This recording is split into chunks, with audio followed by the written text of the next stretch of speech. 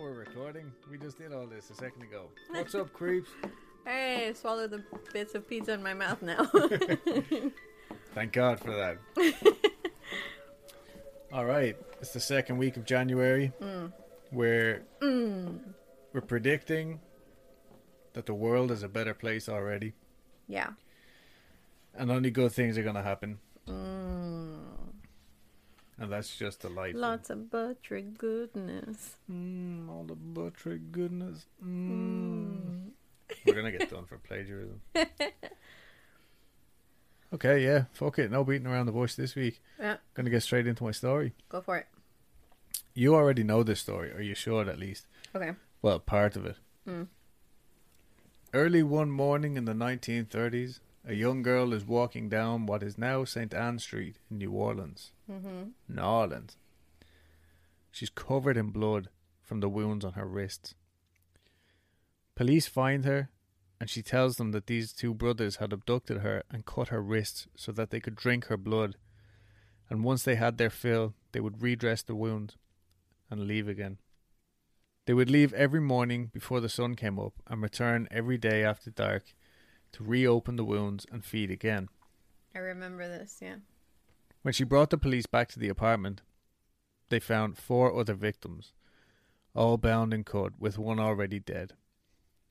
The apartment belonged to the brothers John and Wayne Carter, who, according to different sources, were either well-to-do local businessmen or hardy dock workers, but fairly well-known members of the community either way. Pillars of the community. Pillars. Absolute pillars on them. Rather than try and hunt them down, the police left a team of their biggest officers in the apartment to wait for them. Their biggest officer. Their biggest officers.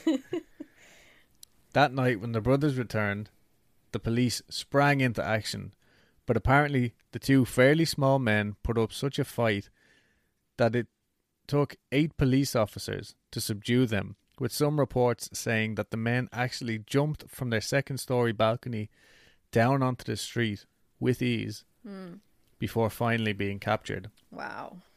The Carter brothers were executed for their crimes, but over the next year, reports of people seeing them throughout the town kept coming back, to the point where their coffins were actually exhumed to prove that they had in fact been executed. But when the coffins were opened, they were both empty. Wow. That's cool. Throughout the years, there have been multiple sightings of John and Wayne, I'm assuming together, and it is said that they return to their apartment still to this day, which is a totally badass looking, typical fucking New Orleans building, every year around Mardi Gras. Supposedly, even the current owners have had run-ins with strange figures and noises on their second floor balcony. Now, of the survivors... Oh, sorry. I meant to actually ask you. So, they had all been in the apartment for varying lengths of time. The little girl had only been fed on... I can't remember the exact number. It was something like 6 times, right? They had fed on her. But in order to make her a vampire, they would have needed to have fed on her 7 times. Or something. That was it, right? So one survivor, an adult lady, sent herself to an asylum because she knew that she had been fed on so many times. Yeah. And that she would need to feed her desire for blood if she was left out in the regular world. Yeah. And a man who went on to become a prolific serial killer, who I can find absolutely nothing about. But the legend goes that he escaped from New Orleans, some say to Chicago, but who knows, and his diary was found in the Bourbon Street house where he lived, and it's said to have all the intricate details of his insane, blood-filled dreams. Supposedly he killed 33 people and drained their blood. Whoa. Now, I have been in touch with somebody who lives in New Orleans and somebody who is actually a tour guide in New Orleans. And I can't verify any of that, which is why I started researching the story. But this is where our story takes a turn. Okay. I'm intrigued. So the vampire community is a very real community, like still to this day, specifically in New Orleans. And I'm just going to start this off by saying I don't want to upset or offend anybody in the vampire community. Mm-hmm. If we get anything wrong, I'm only learning from mainstream media, so I'm sure it's fucking butchered. Yeah, and if you're of the vampire community, please reach out. Yeah, let us know. If you know a vampire, reach out. Yeah, absolutely. Tell us what we're getting wrong. Mm-hmm. Anyway, this is the story of Rod Ferrell. Wow, what a name! Yeah, born. That sounds like a punk rock person from London. Rod Ferrell. Mm-hmm. Well, his full name is a lot less punk rock. Born Roderick Justin Ferrell on March 28th, 1980, to a 17-year-old woman, Sandra Starr Gibson. Whoa, your mom was 17 when she had you, right? She was, yeah. Nice. In Murray, Kentucky. Sandra got married. It's Sandra, by the way, not Sandra. I'm not saying it funny. Okay. It's Sandra with an O. Sandra got married to Rod's father just after he was born, but the marriage was said to have only lasted about 3 weeks. It's also said that his father joined the military at this time, so I'm not sure which. Did they get divorced because he was leaving for the military? I don't know. Either way, he only saw him again when he was 7, and then again when he was 9. There was no relationship there, really. There's so many interviews and documentaries out there about this particular case. There was a lot of conflicting information. First-hand information as well, but it's a lot of like he said, she said bullshit. Okay. So if you hear this story in another place, or if I get something wrong, I'm not denying that it's wrong, but I probably just heard it from a different source. Anyway, so Sandra comes across as a loving mother, sharing pictures of Rod as a child, always seemingly happy and talking about how close the two of them were. Like one picture in particular was him having his sandwiches after school one day with a big cheesy grin on his face, and she's like tearing up showing these pictures. But then more articles that I read describe her as a drug using, heavy drinking prostitute, and this is self-proclaimed as well. She's gone on to admit this, and according to many according to close friends of Rod, she was abusive and also mentally ill. So their life wasn't quite as airy-fairy as she was trying to make it out to be.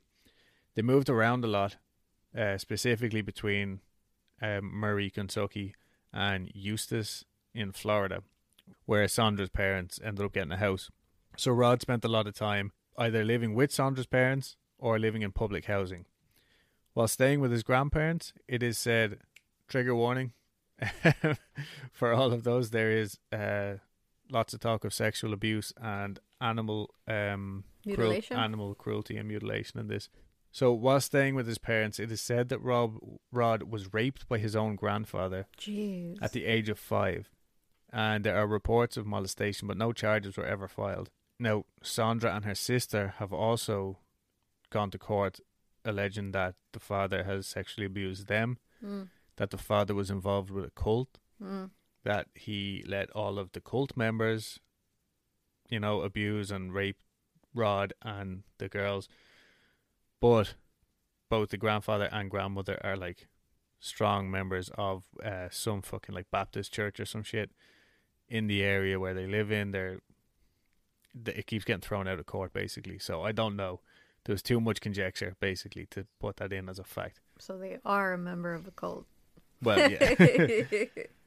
Christian cult. Anyway, Sandra and Rod would often go to the movies together where they would watch horror movies basically. It sounded like pretty fucking cool. It said the two of them began to obsess over these films, their favorite being The Crow. Nice. Yeah, I still have never seen that. Lame. So Rod would actually borrow his mom's clothes. Like there was a particular black top that he would borrow and like take her makeup and do his makeup like The Crow and shit like that. Cool. Yeah, cool, like typical little kid shit.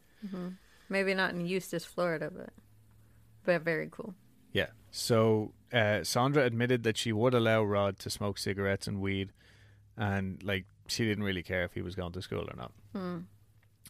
He was expelled from school in the 9th grade, which is around 14 years of age, which I had to Google because I wasn't sure. You could have just asked me. You weren't here. You're never here. I have so many questions. But yeah, so I'm getting like that's around 2nd year for our Irish listeners anyway, I don't fucking know about the English ones, whatever way your schools work. About 14 anyway, he was expelled from school. But in the time between moving back to Murray and being kicked out of school, he ended up meeting an older boy called Stephen Jaden Murphy. Mm-hmm. So he just goes by Jaden. Right, and according to Jaden, he had seen Rod around the school and felt he was a kindred spirit. They both wore all black, had the same kind of style. Apparently the other kids would try to get them to fight, but Jaden followed Rod into one of his classes one day and introduced himself. So I think they had a mutual friend who we'll meet later on. Okay. So Jaden is a member of the vampiric community. Nice. And Jaden is his, I think, self-given vampiric name. Okay. He is also a self-professed sire. He taught Rod all about the vampiric ways and even embraced Rod himself, claiming Rod as his chosen one.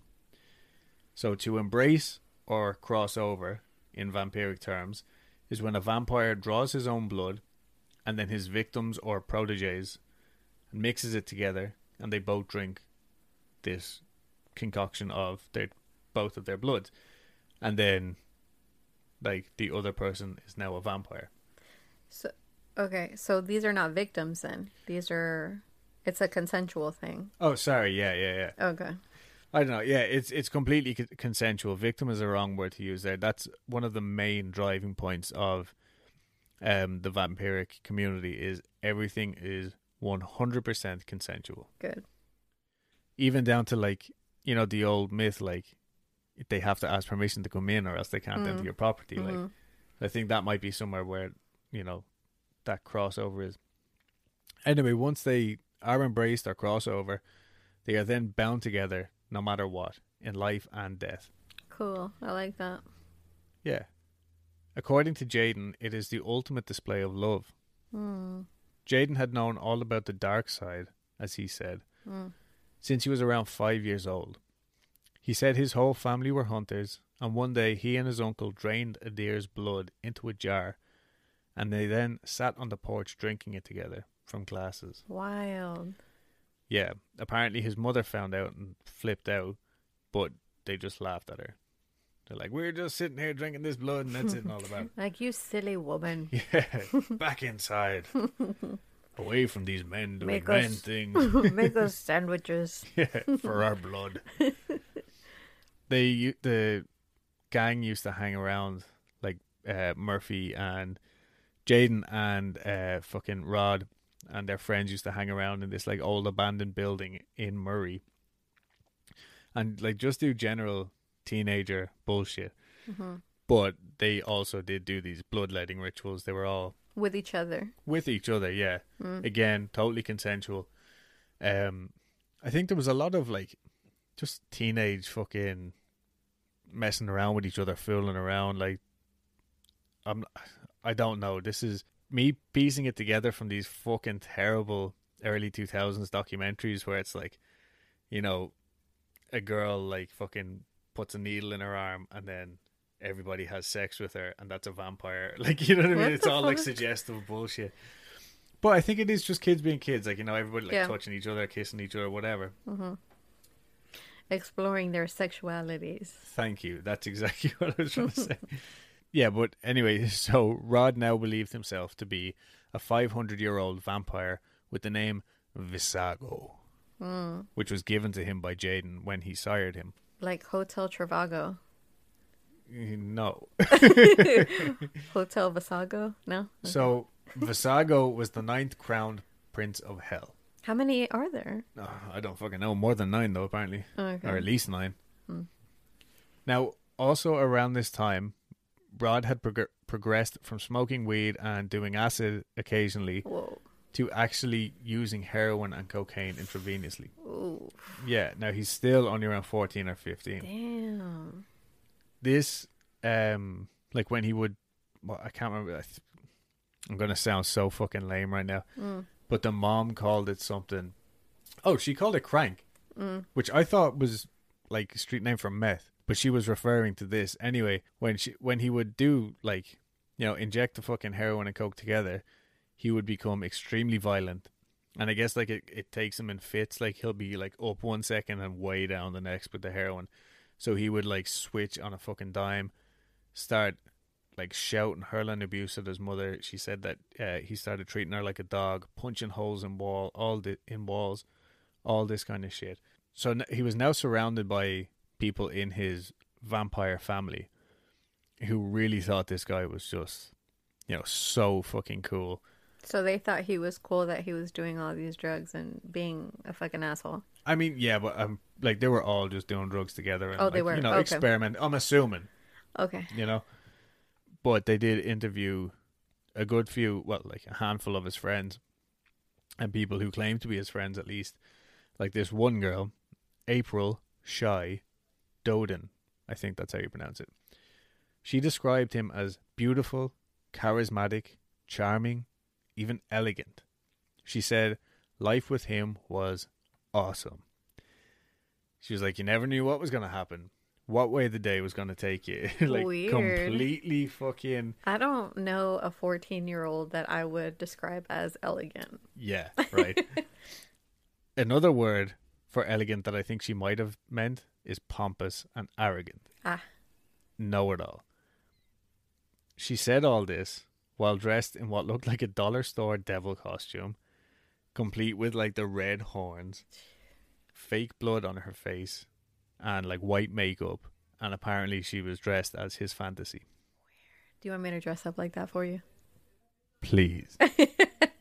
So Rod told April that he had an evil side and that it was taking over him slowly and he was scared. I'm going to give another trigger warning. This is where the animal mutilation comes in. Animal cruelty comes in. His behavior was becoming increasingly unpredictable. He apparently cut someone so deep in one of his bloodletting ceremonies that they could see the muscle. Oof. Yeah. And according to his friends, they were all hanging around one day and there was a kitten floating around. And he was like petting the kitten like normal or whatever, when all of a sudden he just picked it up and slammed it into the base of a tree. Oh no. Yeah, killed what it instantly. Asshole. You don't fuck with kittens. Like that documentary, Yeah, don't fuck with cats. But apparently like this really like scared the shit out of his friends. They were like, they had never seen this before. On an off note, if you're ever curious, look up baby beavers. They're so cute. Yeah, they are really fucking cute. Right. But anyway, he just laughed this off then when everybody was like, noticeably shocked. Yeah. He just laughed it off when he was like, I'll do anything for a thrill. And this was supposedly the turning point.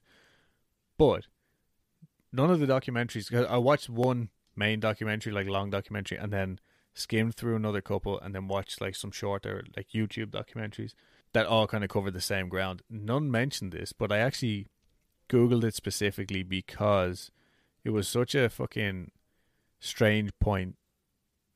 Or it was strange to me that it wasn't covered in these documentaries, because this next thing is way worse than what happened with the cat. What? So he was never charged with this. So I think that's why it's forgotten about. So I can't say for definite if it was him, but it is assumed that Farrell, or Rod, along with someone else, broke into the Murray Calloway County Animal Shelter on October 14th, 1996, and let dozens of dogs out of their kennels, vandalized it, and also killed 2 little puppers. What the fuck is wrong with him? I know. A quote from Sheriff he's Stan on drugs, Scott. Apparently. Well, yeah. And he believes he's a 500-year-old vampire. Like, he 100% believes this at this point. A quote from Sheriff Stan Scott. We're dealing with some sick individuals and I want them caught. This goes way beyond a simple breaking and entering. One of these animals was stomped to death, and the other had its hind legs either pulled or cut off. This is a case of absolute vandalism, and these people need to be caught. That's how I'm assuming that sheriff spoke. So this happened in October, and in November, Farrell gets Scott Anderson, Charity Kesey, and Dana Cooper to drive to Eustis, Florida, to pick up his friend Heather Wendorf. And remember, he had been in school in Eustis. The plan was to drive to New Orleans and live together as one big, happy vampiric family.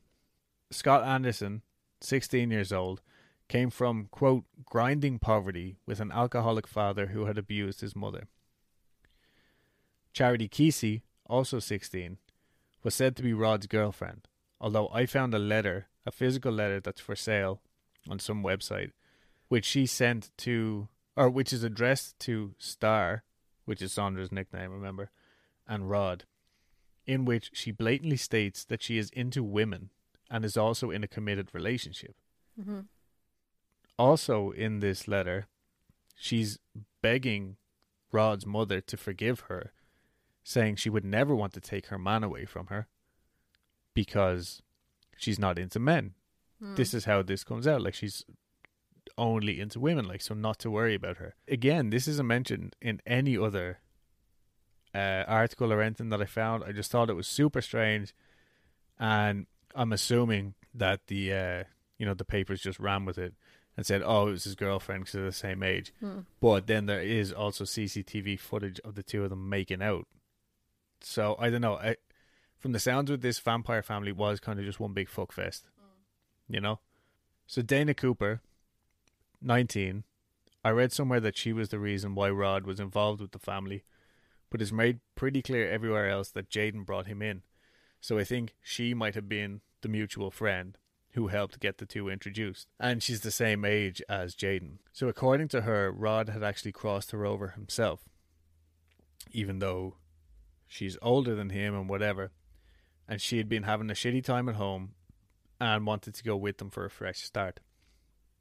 So Rod was supposed to look for permission before he crossed anyone over, specifically from Jaden because he had crossed him over. Mm-hmm. And the idea was that they would live forever and Jaden would, give permission to who can enter and leave his family or whatever. So this caused like a lot of tension. So they had already fallen out because of this in the past. Rod met Heather Wendorf, who was only 15 at this stage, while he was still in school down in Florida. She was described as a, quote, troubled Eustis High sophomore who rebelled against her parents over cleaning her room and other trivial matters. So, again, a regular fucking kid. Mm-hmm. According to Heather's sister, Rod used to call her collect, so they stayed in touch, but these collect calls caused a fucking huge phone bill for her parents, and when they found out, they put a stop to it, which apparently made her very angry. So Heather told Rod that her parents were abusive. She said her dad was violent and her mother did nothing to stop him. According to Farrell himself, she led him to believe that her dad was also sexually abusive, and she said that she wanted to run away. So they all piled into Scott Anderson's little Buick, and it was like little, I can't remember what the fucking make of the car was, but it was just a little Buick hatchback. And they head for Eustis, which today is around a 12-hour straight drive, no stops. So, that's quite a journey. I can imagine back then there was probably less highways or whatever as well. And according to Dana, the atmosphere in the car was pretty tense fairly early on into the journey. Everybody was squeezed into this little hatchback. All the possessions that they had grabbed were stuffed in with them. They had them on their laps, whatever. So they drive the whole way down, only stopping for, to use restrooms and gas stations and grab food. On November 25th, they arrived to pick up Heather. They wanted to steal her parents' Ford Explorer because it was a larger vehicle and they were adding another person, Heather, to the mix. So they told her to leave the garage door open and she told Rod where they kept the keys. So before they could do anything, they had to cross Heather over. She was still just a regular mortal. So Farrell took her to a cemetery and they performed a ritual. And they, at this stage, Farrell had also been taking acid and dropping pills or whatever consistently throughout the day. And he went with Scott to Heather's parents' house. The three girls stayed with the Buick. And they were like, look, we'll come back and get you once we get the car. So once they get into the garage, because the door's already been open, or was left open for them, they look around for something to use to protect themselves. Now at this point, because now I've seen interviews with Rod today, and I've seen interviews when he was first, like when he was like 16, 17. He said the first interview I saw when he was younger, he said he went into the garage and he was looking for something, but he sees a chainsaw and he says, no, it's too loud. And he sees an axe and he goes, nah, it's been done before.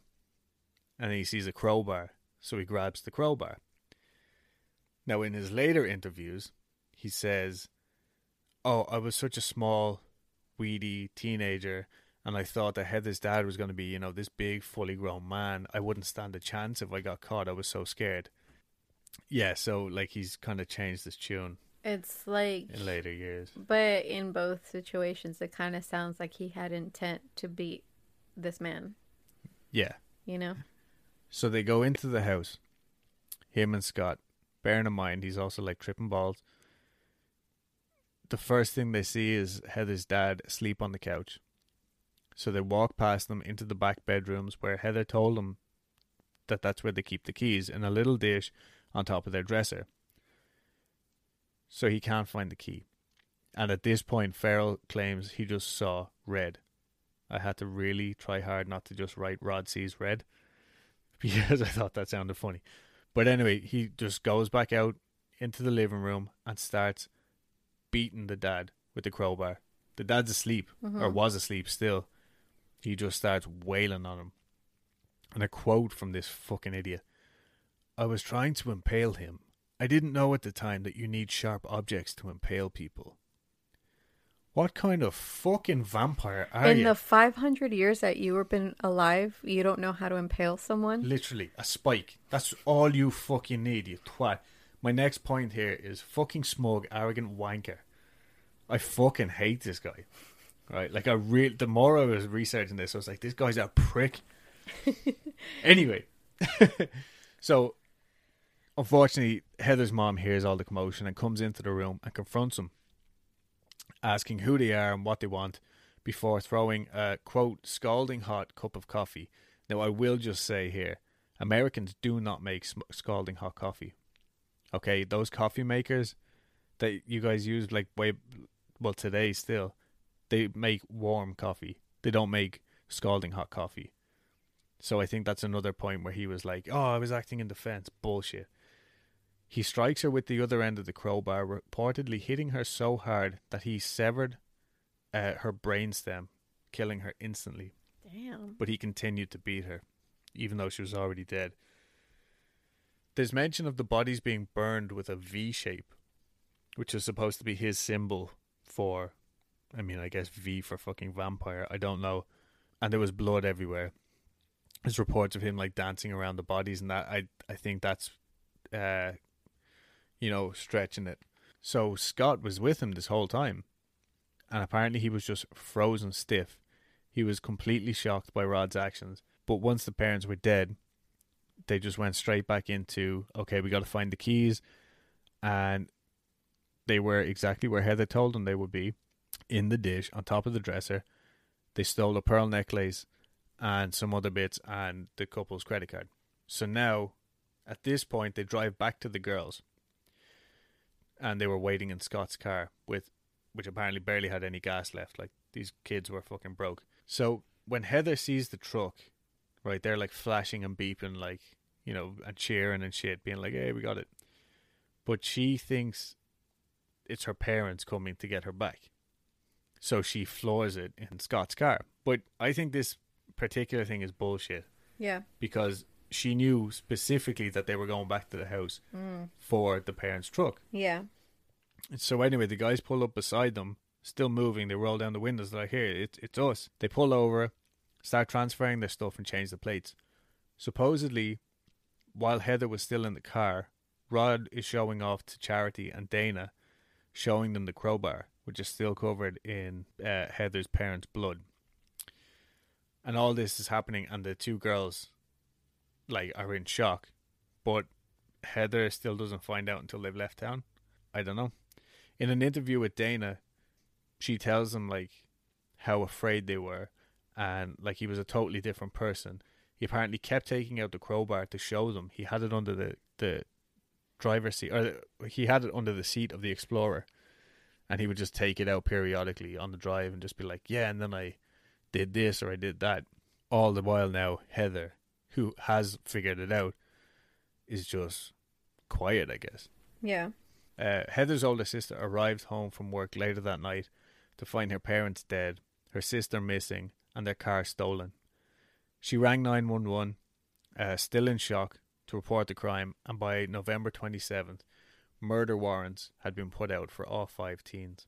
Also on the 27th, when these warrants were put out and people were like on high alert looking for these people, naturally in Murray, Kentucky, the police department went full on investigating, thinking like, oh, they went down there together and now they're going to come back. So this 16-year-old Callaway County High School student tells the police that he was approached by either Rod or Scott, he doesn't know, that day at school and was threatened by them. The student, perhaps inspired by the O.J. Simpson chase, said the group was driving a white Ford Bronco. Police were taking the student's statement at his house when the power went out due to a nearby traffic accident. Sheriff Scott told the Ledger, which is the local newspaper at the time, he told them that he sent in every available unit to the boy's house, thinking that the power outage was the vampire clan's doing. Turns out the boy was lying. Just completely made this shit up off the top of his head. I don't know why, but like he ended up facing like felony charges because of this. Good. Also, this statement led to a high-speed chase involving a white Bronco later that night in Grace County. The guy in the white Bronco is like, what the fuck did I do? He's like, what the fuck? He's like, shit. I didn't mean to take that man's pen at the bank. I was just trying to sign a check. I thought they were free. Throwing pen at the police. But yeah, all because this one kid was like, I'm going to tell a lie. Here's your felony. Yeah. So according to Rod himself, he was just living his ultimate fucking dream. This was everything to him. He believes himself to be the most wanted man in America, even though he was only 16.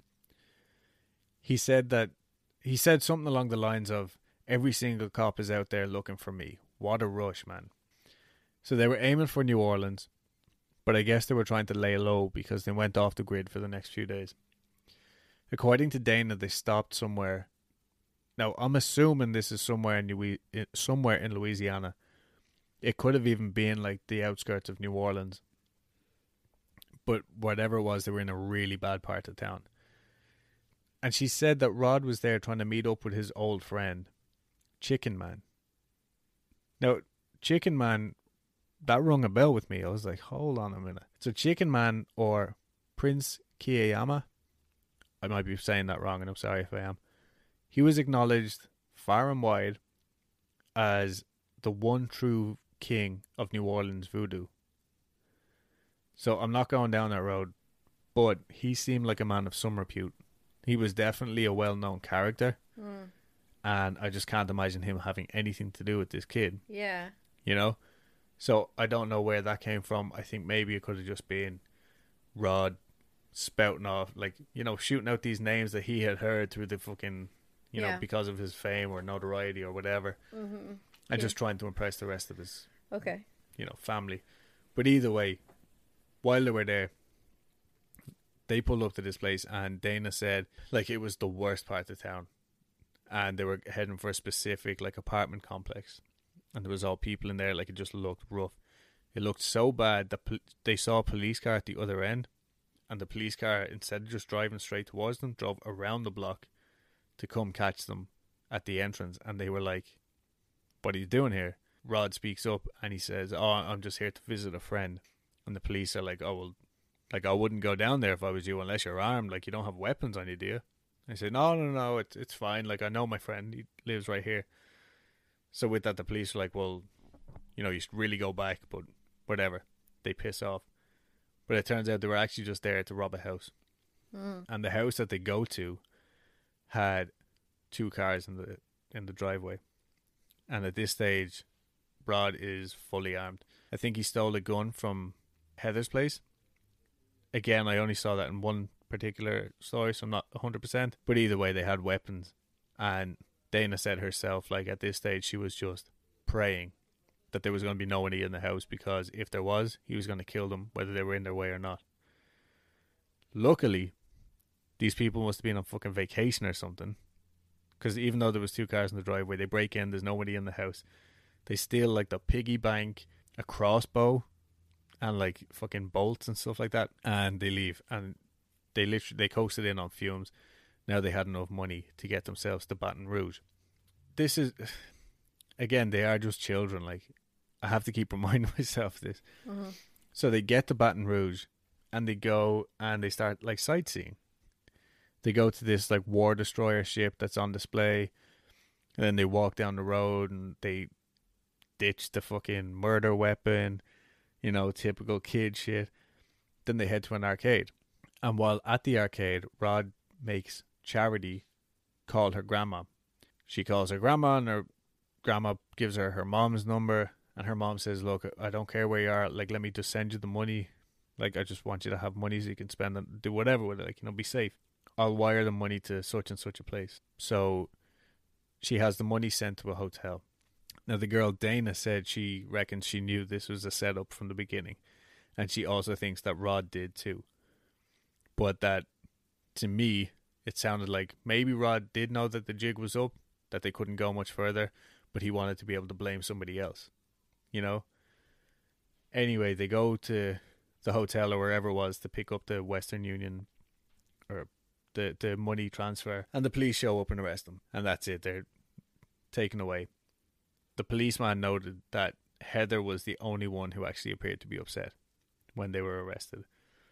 All the footage of Rod shows him being a complete showman. He is loving every fucking second of it, blowing kisses to the cameras, like slamming his face up against window, like making dumb faces. As he's walking past a reporter or whatever, you know, the reporters are shouting out, like, why'd you do it? Why'd you do it? And he just goes, God bless America. Keeps walking. Like, he does it with a smile on his face. Like, he's just taking the piss out of everyone. The media went absolutely fucking banana skins with this story and started calling the gang the Vampire Clan. Apparently that comes specifically from the UK Independent. They named them that. And they just started blaming everyone for everything. They were saying, oh, they played Dungeons and Dragons and Vamps, which is like a vampire version of Dungeons and Dragons. And was this around the Satanic Panic? Well, it was 1996. I mean, I think even if it happened today, they'd still say, oh, it was Marilyn Manson.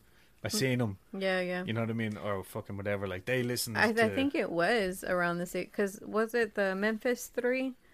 Wasn't that around the 90s? Yeah. I think, like, to be honest, that whole Satanic Panic spanned from, like, the 70s to the fucking early 2000s, basically. Like, even Bowling for Columbine, or fucking the Columbine Massacre. Yeah. They started blaming Satanists and heavy rock and roll, you know? Remember when goth rap was like a movement for a very short time? Nope. Yeah, there was goth rappers. That sounds fucking awful. I'm not gonna lie. Rapping about graveyards and bats and shit. I'm so serious. Oh no, I know. I believe you. Anyway, so from the Independent UK, the events in Murray have sparked a wider concern about vampire worship, especially among American teenagers. Ever since the publication of the Anne Rice blockbuster Interview with a Vampire, police and FBI officials have reported a growing upward trend in vampire incidents. These accelerated after Tom Cruise made blood-sucking look so glamorous in the movie of Rice's book. In Murray, that movie has been one of the most popular rentals among local youths, and Ferrell once had to pay a $30 overdue charge for keeping the film more than 2 weeks. Ferrell had been trying to change his name to Lestat, the central figure in Interview with the Vampire. So yeah, you know how I feel about people throwing the blame on, like, modern media or anything like that. You love it? Yeah. I hate it. I hate it so much. Yeah, I mean, like, I think it's crazy. I would, like, I've read all those books, even the new ones that have been still coming out. And you've never killed anybody. I never wanted to be a fucking vampire and kill anyone. Yeah, like, I can understand maybe I don't know, wanting to dress up as a vampire for like sexy role players, like, you know what I mean? Yeah. But not. Anyway, we're not going down that road. We're not those people, I guess. Yeah. We're just normies. Simps. Apparently, Rod knew how to work this. Rod knew how to work his rod. Apparently, Rod knew how to work this, like, media attention and completely fed into it. He claimed he was being framed by another rival vampire family. He made all sorts of ridiculous statements, and when reporters shouted questions at him, he would just say shit like, "God bless America," sarcastically. Yeah. All that kind of thing. He put on such a good show. I hate to give him any credit for that, but he did. Like, he really played the part. Mm-hmm. The whole time he was on trial, he acted a bit crazy. According to interviews with him, he was just trying to look out for the other four, trying to make it seem like he was the crazy one, he was the leader, and the rest of them were just following orders, which I think is true to a certain extent. But there was, like, Dana and Charity. They both knew that he was going there to kill Heather's parents, or at least they confessed that to the police that they knew. Yeah. So they didn't try and stop him. I get it. I also don't think that he did that to, like, be a martyr for his friends or anything like that. I think he purely did that just so he could be like, no, don't look at them. They're just followers. Look at me. Yeah. You know what I'm saying? I'm the mastermind, you know? Yeah, I am the vampire. But again, this whole case is just so fucking convoluted. They called Jaden Murphy, the guy who sired him in, to come in and explain to the court just what it meant to be a vampire, to be a member of the family. And again, this guy is another fucking attention seeker. Loves talking about himself. And, you know, how he influenced fucking everybody and all this and that. Like, as far as he's concerned, he is the head of this family or clan or whatever you want to call it. He thinks very highly about himself and just has a very dramatic way about him. Like I was saying, you know, he goes on, he claims that Rod, like, he, in one of these interviews in TV's, like, he betrayed my trust, he betrays my love, and, like, by embracing these other people without coming to me for permission, all this bollocks, like. Yeah. And if he does hear this, because there is, like, a very good chance that he will, because one of the YouTube videos I watched, he did, like, a, quote, personal interview for him over Facebook Messenger. Like, the dude fucking loves talking about this.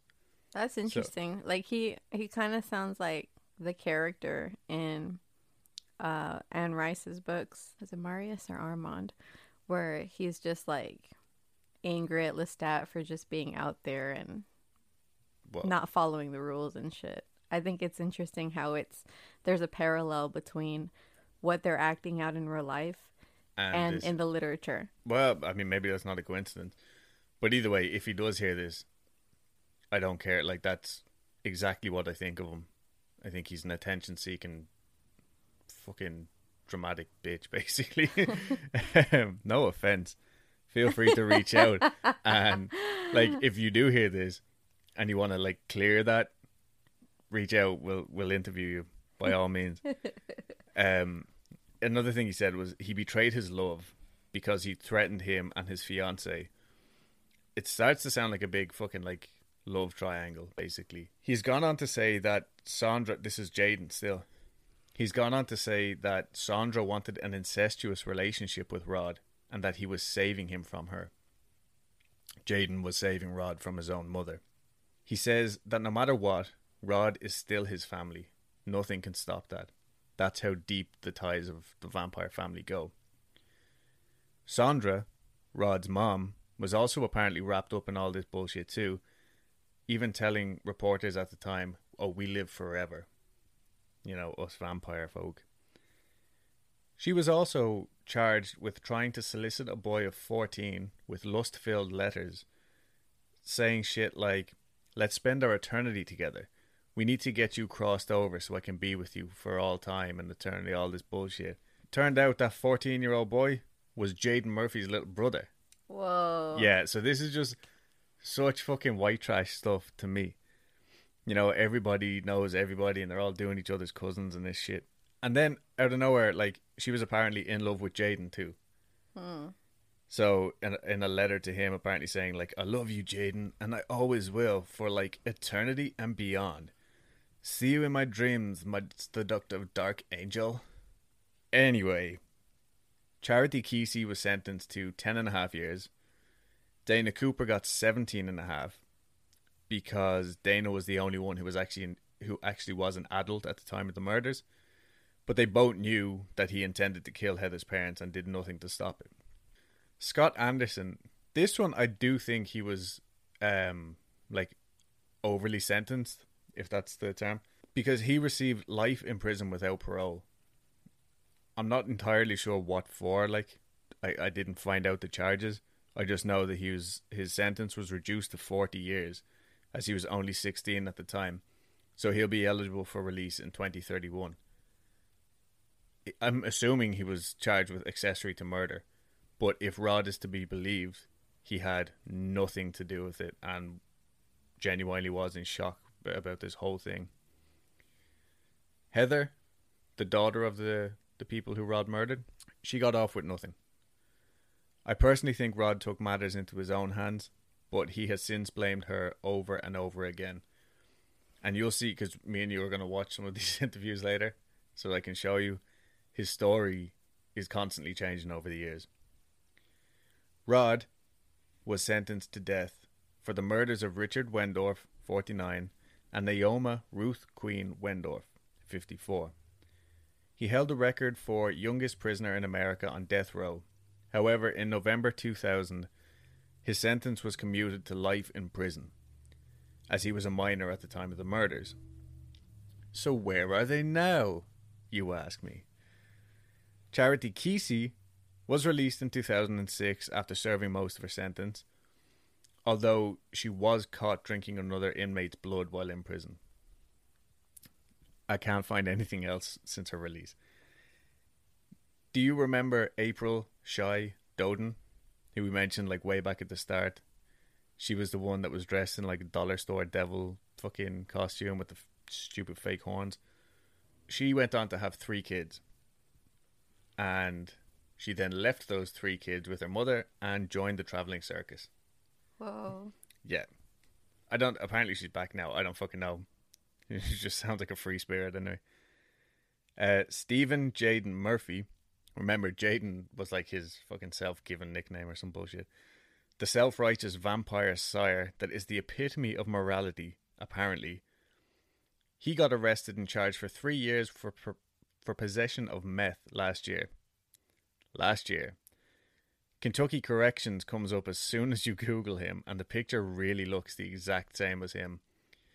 And the aliases in this like little Kentucky criminal profiler or profile are all correlating to him. So he does look a lot heavier than he used to, but then again, so do I. And so this is where the timeline kind of messes up with the YouTube video that I watched was published in January of 2020. So I think the court hearings might have been going on at that time because I think he got arrested in June or July 2019. So again, if you're sitting in your jail cell and you're offended by this, get in touch with us. Clear your name. We're all about it. Since being imprisoned, Farrell has had a handful of girlfriends and was even married to a woman at one stage. All pen pal lovers. And he got in trouble with, on a few occasions, for like making out and groping visitors. You know, like these ladies are throwing themselves at him. He is now engaged to a lady from Texas, naturally, who is vouching for him to get a shot at parole. She says she will give him a home and make sure he has a job. He has taken many classes, has even taught some classes, and now has a license in wastewater treatment. He cut off all contact with Jaden for religious purposes about 15 years ago. That's how deep the vampire connection goes. I definitely believe in second chances, but I also believe that some people are master manipulators. I hate to give him that much credit, but I do believe that he only started giving the correct answers and showing how much he can change when he figured out that there actually was a possibility for parole. Because before that point, he was still getting in trouble. Like, Yeah, over dumb shit like, and being in prison, obviously it's not as dumb, but like smoking cigarettes, possession of marijuana and shit like that while in prison. So I don't know. I really think if he does get out, or if he gets his chance of parole, I don't know if he'll reoffend, but I think he's definitely working the system right now to just to go his way. Yeah, I agree with you. And when you watch the interviews with me later on, I think you will still agree with me. Okay, my sources are travelinggirl.com, hauntedhistorytours.com, hauntedneworleanstours.com, trytoscare.me, YouTube channel The Ghost, had that short interview on it, tampabay.com, a documentary called The Vampire Diaries on a channel called Mariola Gerum or Jerum. It's a YouTube channel that she didn't make the documentary. It's an old documentary that she published. Oxygen.com and WKMS.org. So yep, that's my story. And I have a surprise for you. What? So, I like to put faces to the people that you talk about in your story and like the places or whatever. Yeah. So I went ahead and Googled Rod Farrell, and I found a Reddit post, a subreddit, titled, "I was a member of Rod Farrell's Vampire Clan." Oh, yeah. I actually did briefly read through that. Please tell me more. Okay. Which was connected to a double murder back in 96. AMA. I don't know what that means. Ask me anything. Oh. So, I guess this person asked, something I'm always been curious about. Did you guys all legitimately believe you were vampires, or that Rod was a vampire? Or was it more a thing where at some level you knew this wasn't reality? And this person, Vasago clan fledgling, said, I can't speak for the other clan members. I'm sure that not all of us believed it, but I certainly did.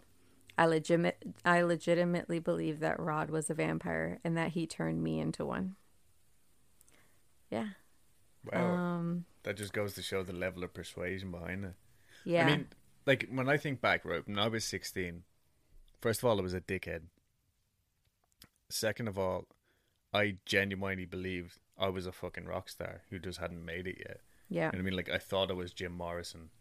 I thought I was, like, Slash's best friend and shit. But at the heart of it, I still knew, like, I have to get, like, a part-time job to pay for shit, you know what I mean? Like, Yeah. there's a certain amount of dream that you can have without really thinking, no, I actually am a vampire. Like, you know? Yeah. Like, where's that cutoff point? Well, Lazy the Sloth asked, how did you end up joining? Do you have the V mark? If you do, what's a V mark, Adam? Oh, remember I told you, so it was like what's the word? Like a brand. They would burn the mark of a V into their new family members, and they also claimed to have found it on the bodies of Heather Wendorf's parents. Mm. But they didn't actually mention it an awful lot in the articles, so I don't know how true it actually was. If you do, you should add it as proof. How do you feel about the murder? What was a typical day with the vampire clan like? What did you eat as a vampire? Vasago clan fledgling replied, Rod had a way of seeking out the loners and outcasts, and I was no exception. He found me during lunch and noticed my self-harm scars. He was covered in self-harm scars himself, but not from any self-hatred, rather from feeding his clan members. He asked if the scars were for drinking blood, and I told him yes, which was a lie, of course. He asked if I was a member of another clan, and when I said no, he asked if I wanted to join his. Seeing as I had practically no other friends, I agreed. I started hanging around the clan, and before long, he crossed me over. I used to have the V mark, but the scar has long since faded, luckily. Imagine having to explain that to everyone who saw you shirtless.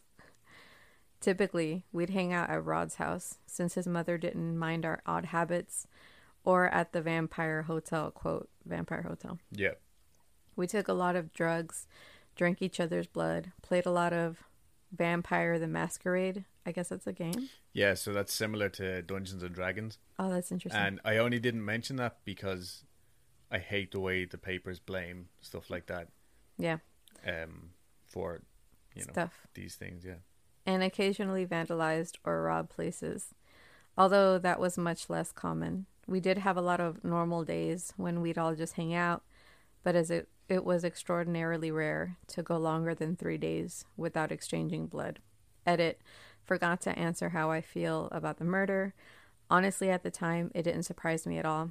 Rod had talked about killing people and had killed animals before. I knew he had the capacity to commit murder. Still, after being questioned by the police and being effectively shunned by the community, it drove me away from the vampire lifestyle and clans. I'm still not sure how I feel about it. I still consider Rod a friend, but he took it too far, and that's putting it lightly. It scares me to think that I could have easily been in Scott's place and could be in prison right now had Rod decided to take me along instead. That's crazy. Yeah. So I think that pretty much gives us like a really good window. Yeah, and I did look through that, but I think I just had kind of a mouthful here. Yeah. But yeah, I mean, I get it. I get the whole being a lonely 16-year-old and all of a sudden being accepted by these guys who like you look up to and you think are really cool and they're doing like dark shit. I just think you still have to know that you're not really a fucking vampire, you know what I mean? Yeah, I think...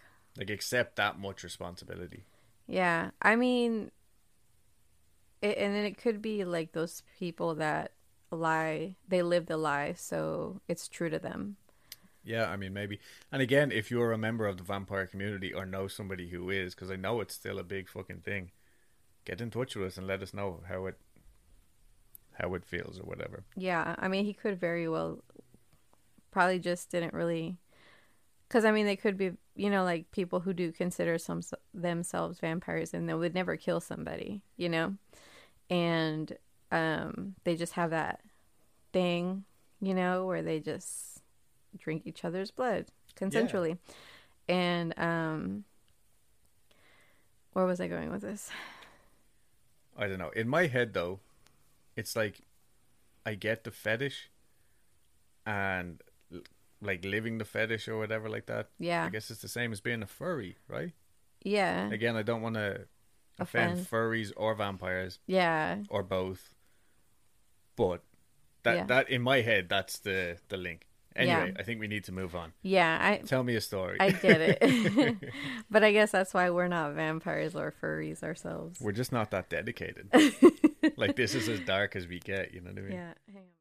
So I'm going to start out with a collection of stories of people's experiences inside morgues. Scary stories, of course. Okay, I like it. All right, so this one's called Holding Hands. If you guys hear any weird noises, it is just our annoying-ass cat, Max. Yeah, he's driving me up the wall right now. Not literally, obviously, because he has little tiny paws. All right, I used to work in tissue recovery. Do you know what that is? No, but it sounds horrific. Oh, I'm thinking like... What, trying to find the tissues? Where's the tissue? Like, use tissue. No, I'd say it's like facial reconstruction and shit like that, right? Oh, I guess. I don't know. I don't know. That's a guess. My least favorite part was prepping the donor for the recovery process. Oh, yeah, I guess so. As it included shaving the arms and legs.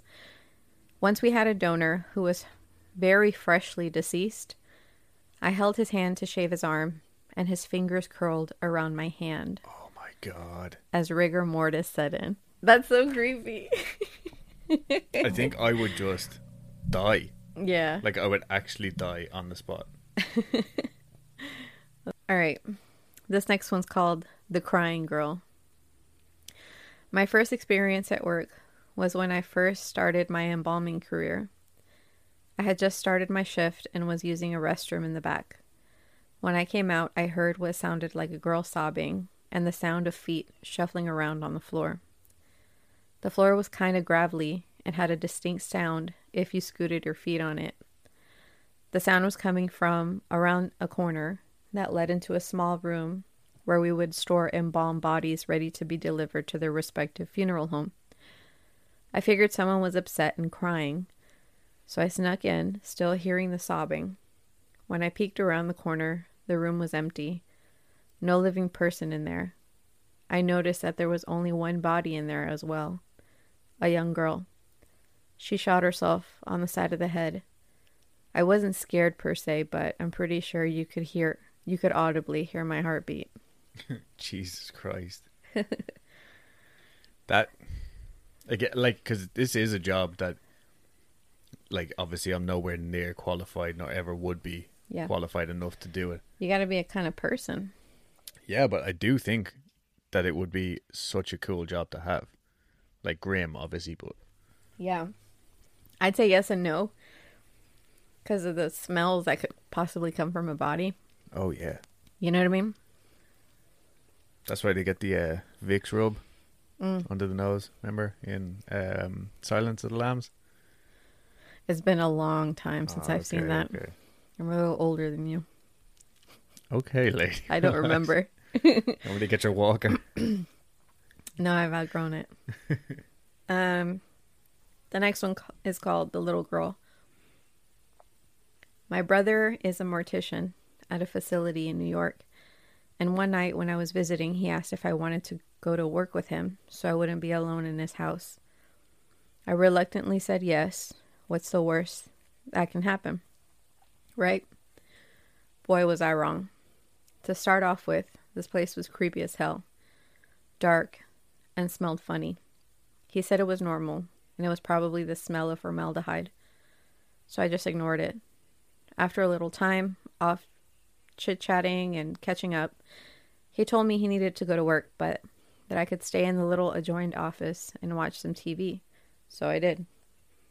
The entrance to the morgue had swinging doors that you could hear when someone was coming in or out of them. He came to check on me a few times, so I heard them. After a few hours of being by myself, I started to doze off. When the sudden sound of the doors awoke me, expecting for my brother to walk in and greet me, there was nothing. Again, I started to fall asleep, and yet again, the loud doors went off. You couldn't tell if someone was coming in or out, but they kept on swinging and didn't stop. Thinking my brother was playing a joke on me, I got up and went to tell him to stop, but to my surprise, there was only a little girl standing there. What? Playing with the doors, pushing them. Hi, I told her. She looked at me and didn't say a word. One of the things that caught my eye was a pretty blue dress with a big pink ribbon she was wearing. Your dress is pretty, and the bow makes it stand out. Again, nothing. She looked down and started to run the opposite way, towards a lonesome hall. I thought the kid belonged to another employee, so I went back to my chair. Hours later, when my brother's shift was over, he finally woke me up to go back to his place. As we were driving, I started to tell him about the doors and the little girl with the cute blue dress and a big pink ribbon. He slammed the brakes. What the hell? Why did you brake? Tessa, he told me, with a chilling look in his eyes. Last night I did an autopsy on a little girl that drowned. She was wearing a blue dress with a pink ribbon. My blood ran cold, and I've never been to work with my brother ever again. Fuck. No way. That's crazy. And like the poor little girl. That is horrific. That's sad. It's sad, yeah, but still, fuck that. Yeah. So the next segment of my story is Why would you go to work with your brother? Like, I'd rather be in the apartment on my own than in a fucking morgue. Sorry. Well, you just got done saying it would be a cool job. Yeah, if it was my job, I'm not going to go tag along with someone. No fucking way. You're very particular. I can be, yeah. All right, the next segment's called Sketchy Morticians. Brittany, well, I guess it's not all sketchy morticians, just weird fucking situations around dead bodies segment. So this story is about a girl named Brittany Ray Bradley. Shortly after midnight on June 27th, 1998, The staff of a funeral home in London, Kentucky, was alerted that there had been a break-in. They looked around and nothing seemed to be missing. That is, until they looked in the casket of 9-year-old Brittany Ray Bradley. Brittany Ray had passed away after a 2-year battle with a rare cancer. Oh.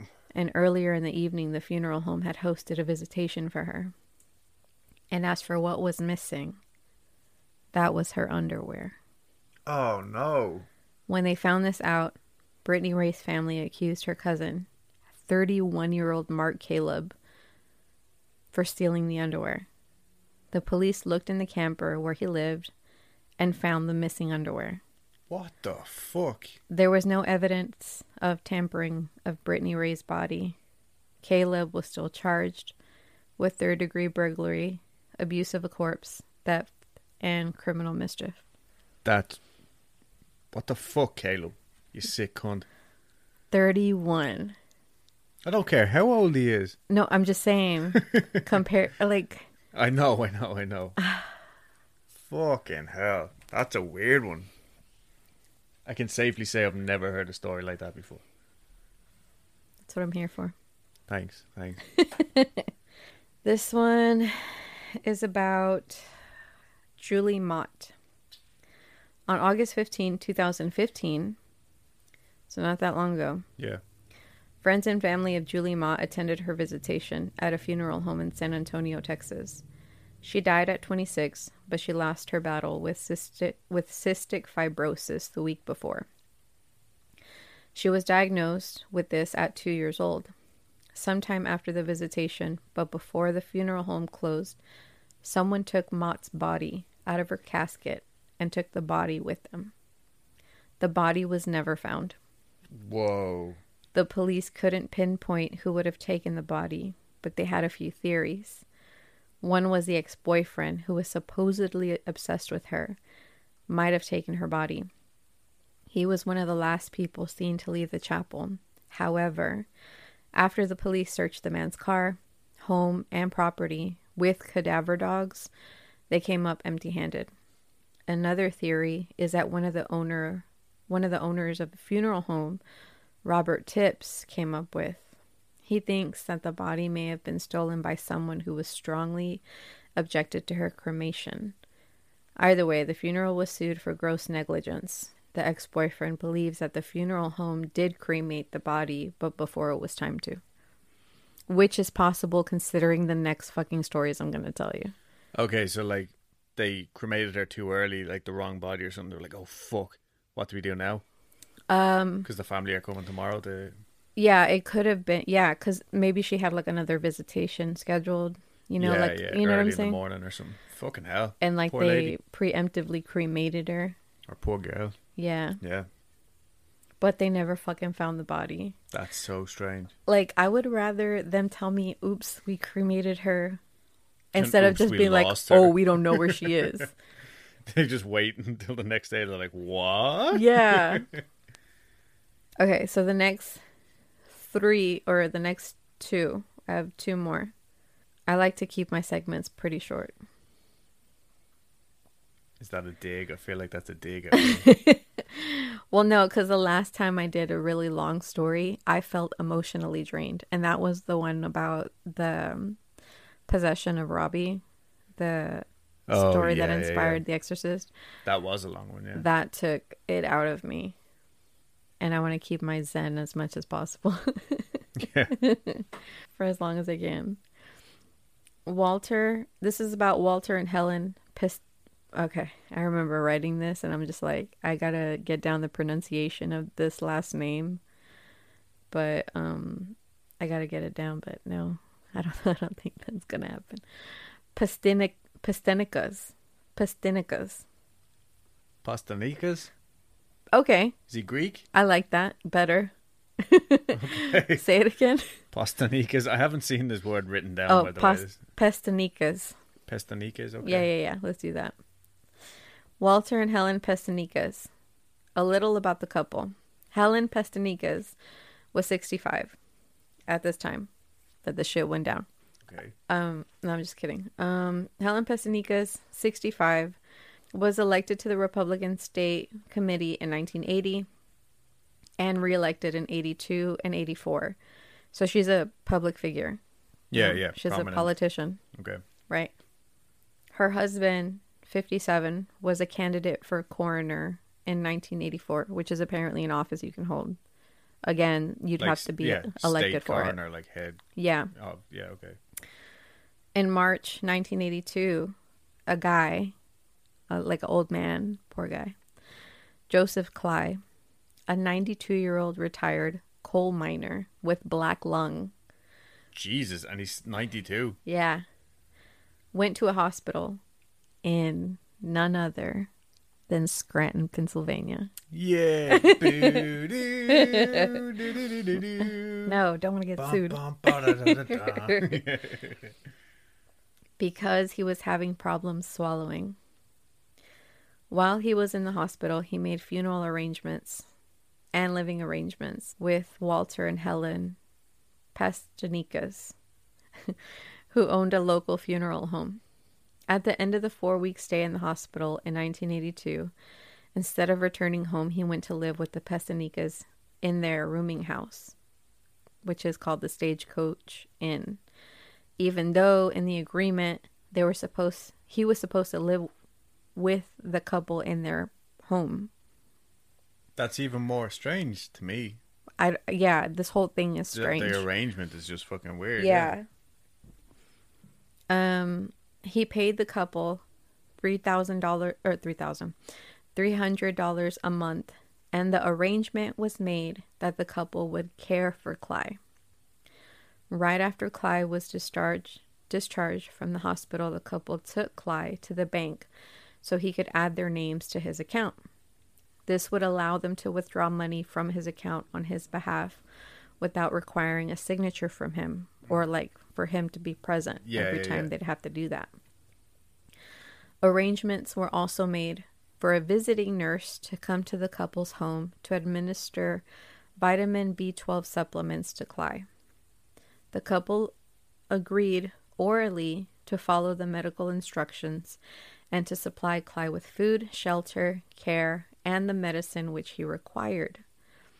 So, like, there was also prescriptions that needed to be filled. Take these at whatever time and blah, blah, blah. So they had to go get those prescriptions for him, pick them up, administer to Cly. Yeah. The Pastenikas, who were both in their 60s, put Cly up in a converted patio area of a defunct bar they owned in rural Scranton. So that's what the Stagecoach Inn was. An old bar that they now use as a rural house. Yeah. Or as a rooming house. 2.5 years later, on November 15th, 1984, Cly was found dead in that. 2.5 years. Yeah. He came to live with him in 82. And now it's 1984. The authorities were called, and Cly's body was taken to the medical examiner. The authorities also noted that where Cly had lived for 2.5 years, like the room that he had been living in, was unfit for human habitation, according to them. Okay. There was no refrigeration. There was no sink, no insulation. Human waste was also scattered around the small room he was staying in. Jesus. The walls contained cracks which exposed the room to outside weather conditions. I mean, it's fucking Pennsylvania. Yeah. In November is when they found him, so it's fucking cold. While he was living at the inn, the couple told Cly's family that they did not know where Cly was. This was an effort to conceal his whereabouts. So everyone just assumed in the beginning that he was staying with the couple's house, and then he just fucked off when really he was staying at this, bar, yeah. Old converted bar. Right, this lame ass place. Yeah, yeah.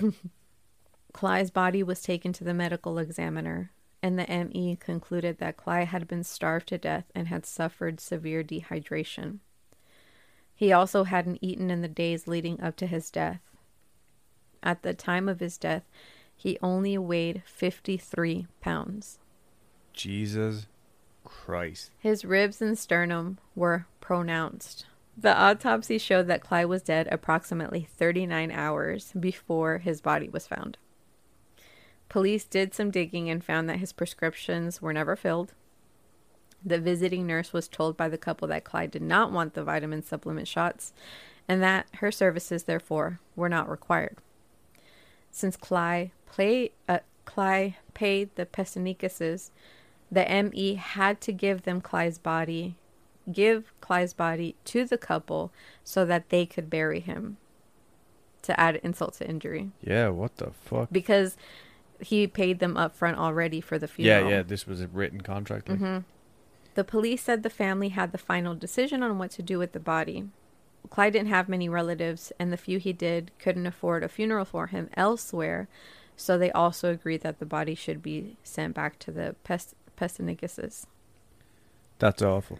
6 days after Clyde was reported dead, the police went back to the room where Clyde had been staying and found that the couple had cleaned and painted it. There had also been a walker that had not been in there before. Oh, like this is to stage it, so for fuck's sake. The Pestanicases were arrested and they were accused of holding Clyde captive as they stole his money and starved him to death.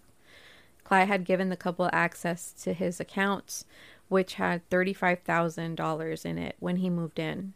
When he died, there was only $55 in the account. Ah, God. The couple used the money to finance their political ambitions.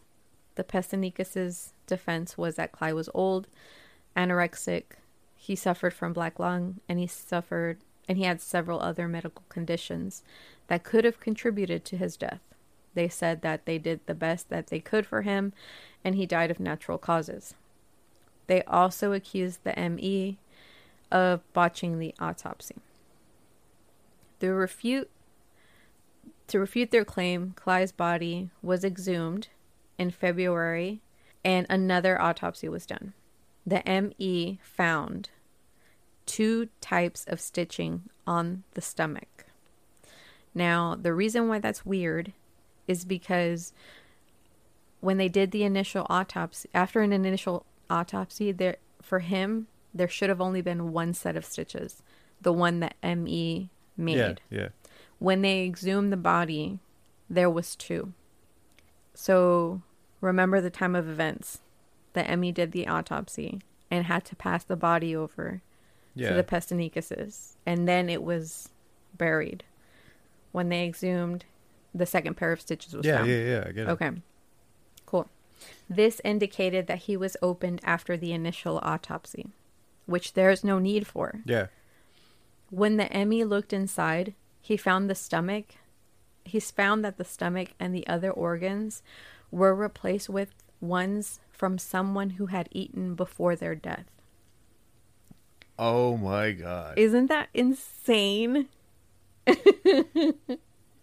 That top fucking hell. Yeah.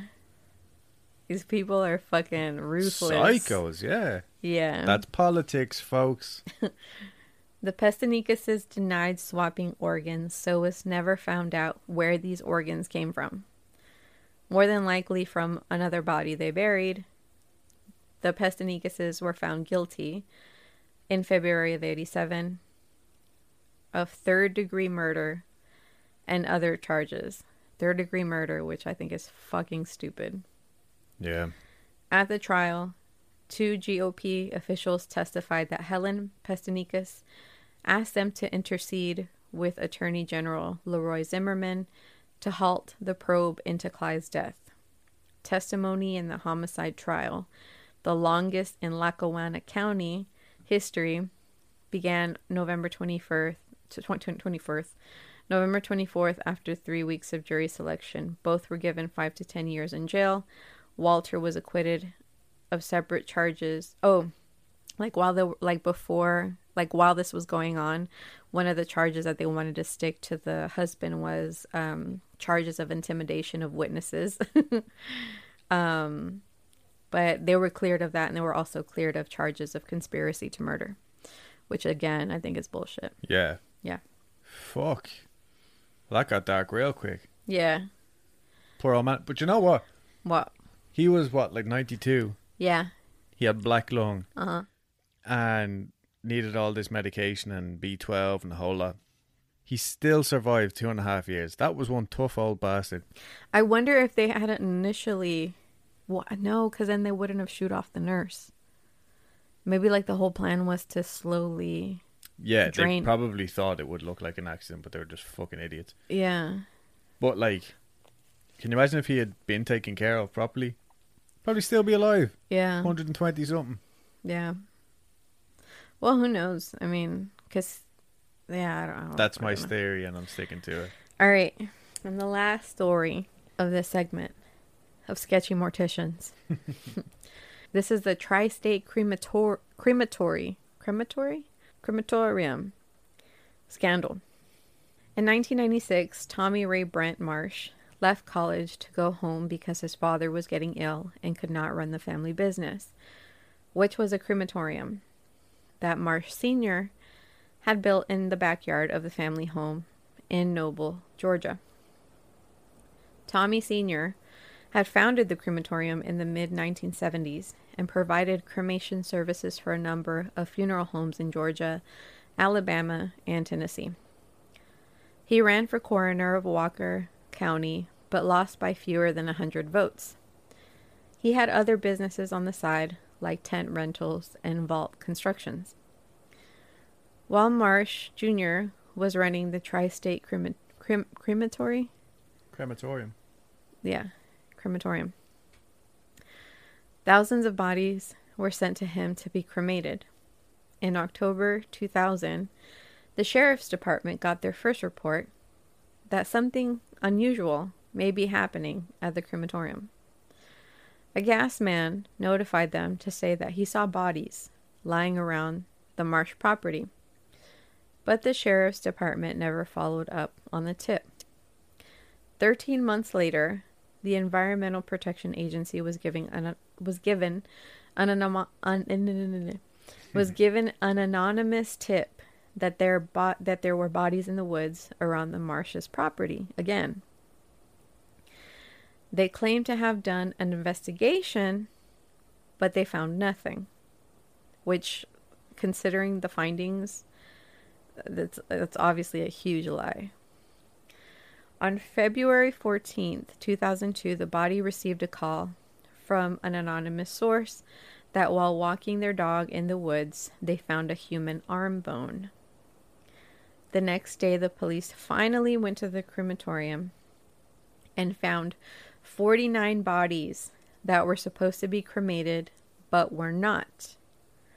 They widened their search of the property and found 334 bodies scattered on and around the Marsh property.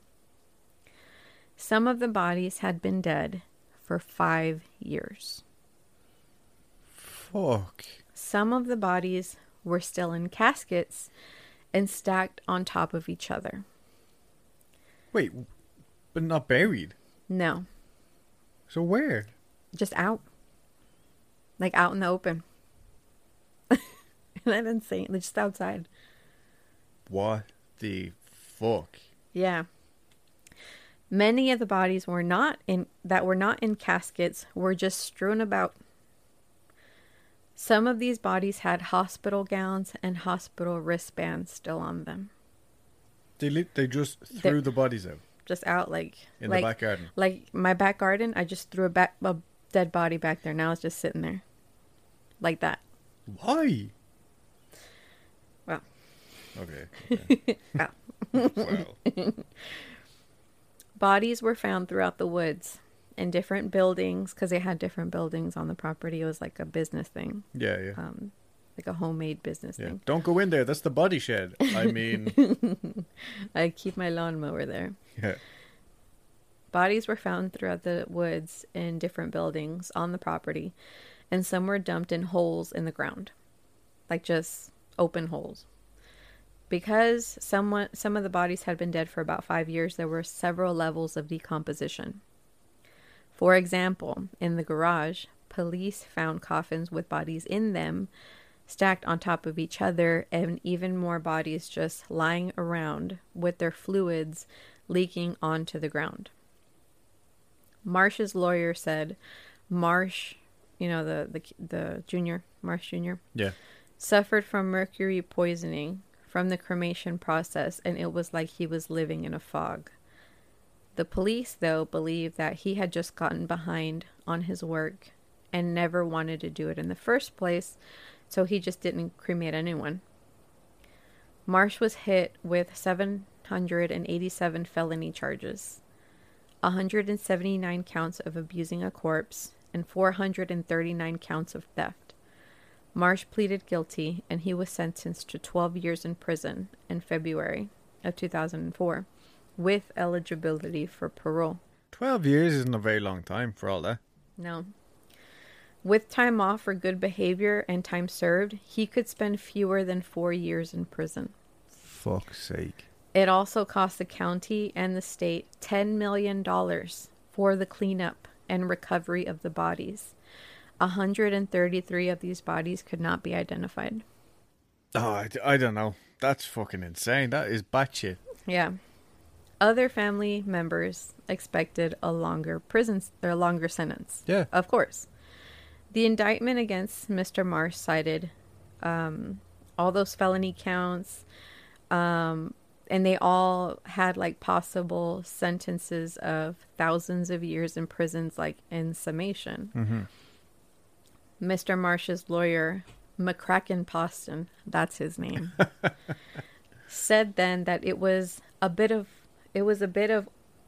overkill in a case where none of the allegations had anything to do with a living being.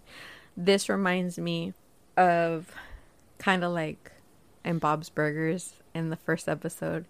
He was like, "Oh, we care more about the dead bodies than we do the living these bodies." Yeah.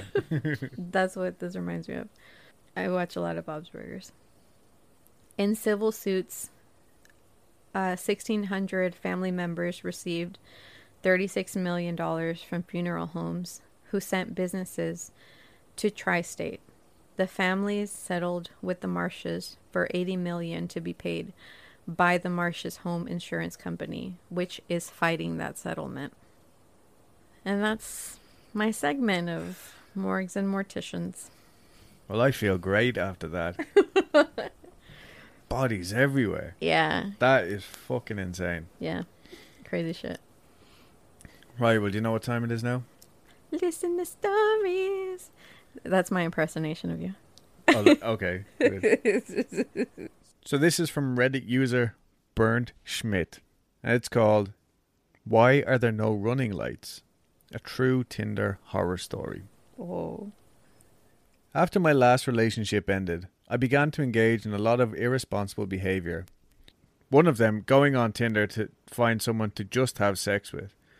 Unconscionably irresponsible, to my own detriment, I was disregarding using condoms, sleeping with a girl who had HPV, Oof. and meeting up with a few other shady partners for a one-night stand. I'm sure much of this had to do with mild depression. After maybe a little over a dozen hookups, I'd met a gorgeous girl in her 20s. Down to, well, you know. She gave me her address and we agreed to meet up that same night. I knew her neighbourhood. What you would consider a bit unsavoury, made up of mostly Section 8 duplexes, so I was, of course, on guard. This town has the second highest murder rate in the city. I followed the GPS, which led me to a house without any lights on, inside or outside. The house was directly across the street from the bad neighbourhood. I'm a white boy in a mostly black neighbourhood, something by now I was used to since I'd mostly been on a streak of hooking up with black females. I made a few laps before calling her. It rang once or twice each time, but she abruptly hung up. However, I did get a text, but called the girl Jasmine. The exchange went as follows, verbatim as I'm going back and forth from my actual text messages here. Jasmine: Hey, where you at? Me: I think I'm here. You live in a house or a duplex? 5 minutes go by without a reply and then they started again. Jasmine: Where you at? Me: I think I'm on your street, 514 blah blah blah drive, right? All I see is a house on the corner. 2.5 minutes passed. Jasmine: I ain't gonna stand out here all night, bruh. I hate that word. Me. I've been asking you if you live in that house. Me. The house on the corner. 3 minutes pass. Jasmine. Bruh, where you at? Jasmine. Yes, red house on the corner. At this point I pull over and decide to stake out the house. I tell her my car was white. It was actually dark blue. Me. Okay, I know where you are. I gotta turn around and come back. Be there in 30 seconds. As I'm watching, I see a girl come out of the house, all lights still off, onto the porch, phone light illuminating her face. I couldn't get a great look, but she did resemble the girl in her profile pics. Next, I watch from the house across the street. 2 tall males exit and run to her house, both wearing dark hoodies, hoods up, and they both enter. But not before I see a third, really big, older male open the door for them. Jasmine. Bro, you coming or what? Me. About to pull up now, come outside. Jasmine. Alright, outside. I take my gun from my glove box, and instead of just leaving, I did something potentially very dangerous. I turn on my headlights and pull alongside the house and roll down my window. She's on the steps, leering down into her phone before I call out, Jasmine? She looks at me and then says, Hey, I thought you were driving a white car. Am I good to come in? I ask. Yeah, you're good. Why are you asking so many questions? I smiled and said one thing. Nice try. In that moment, just as I was pulling away, she flashed me a grin. Not a friendly or flirtatious grin, but one which obviously said, You're very lucky. About 1 minute later, I get a text. Jasmine. Why you punk out? Me. I didn't. I saw your 3 friends go in there. Jasmine. They're my cousins. You a bitch. Me. No, they ain't. The entire house was pitch dark. I'm not stupid. Then I got one more text, affirming my worst suspicions. A brief, albeit frightening one. Jasmine. Haha.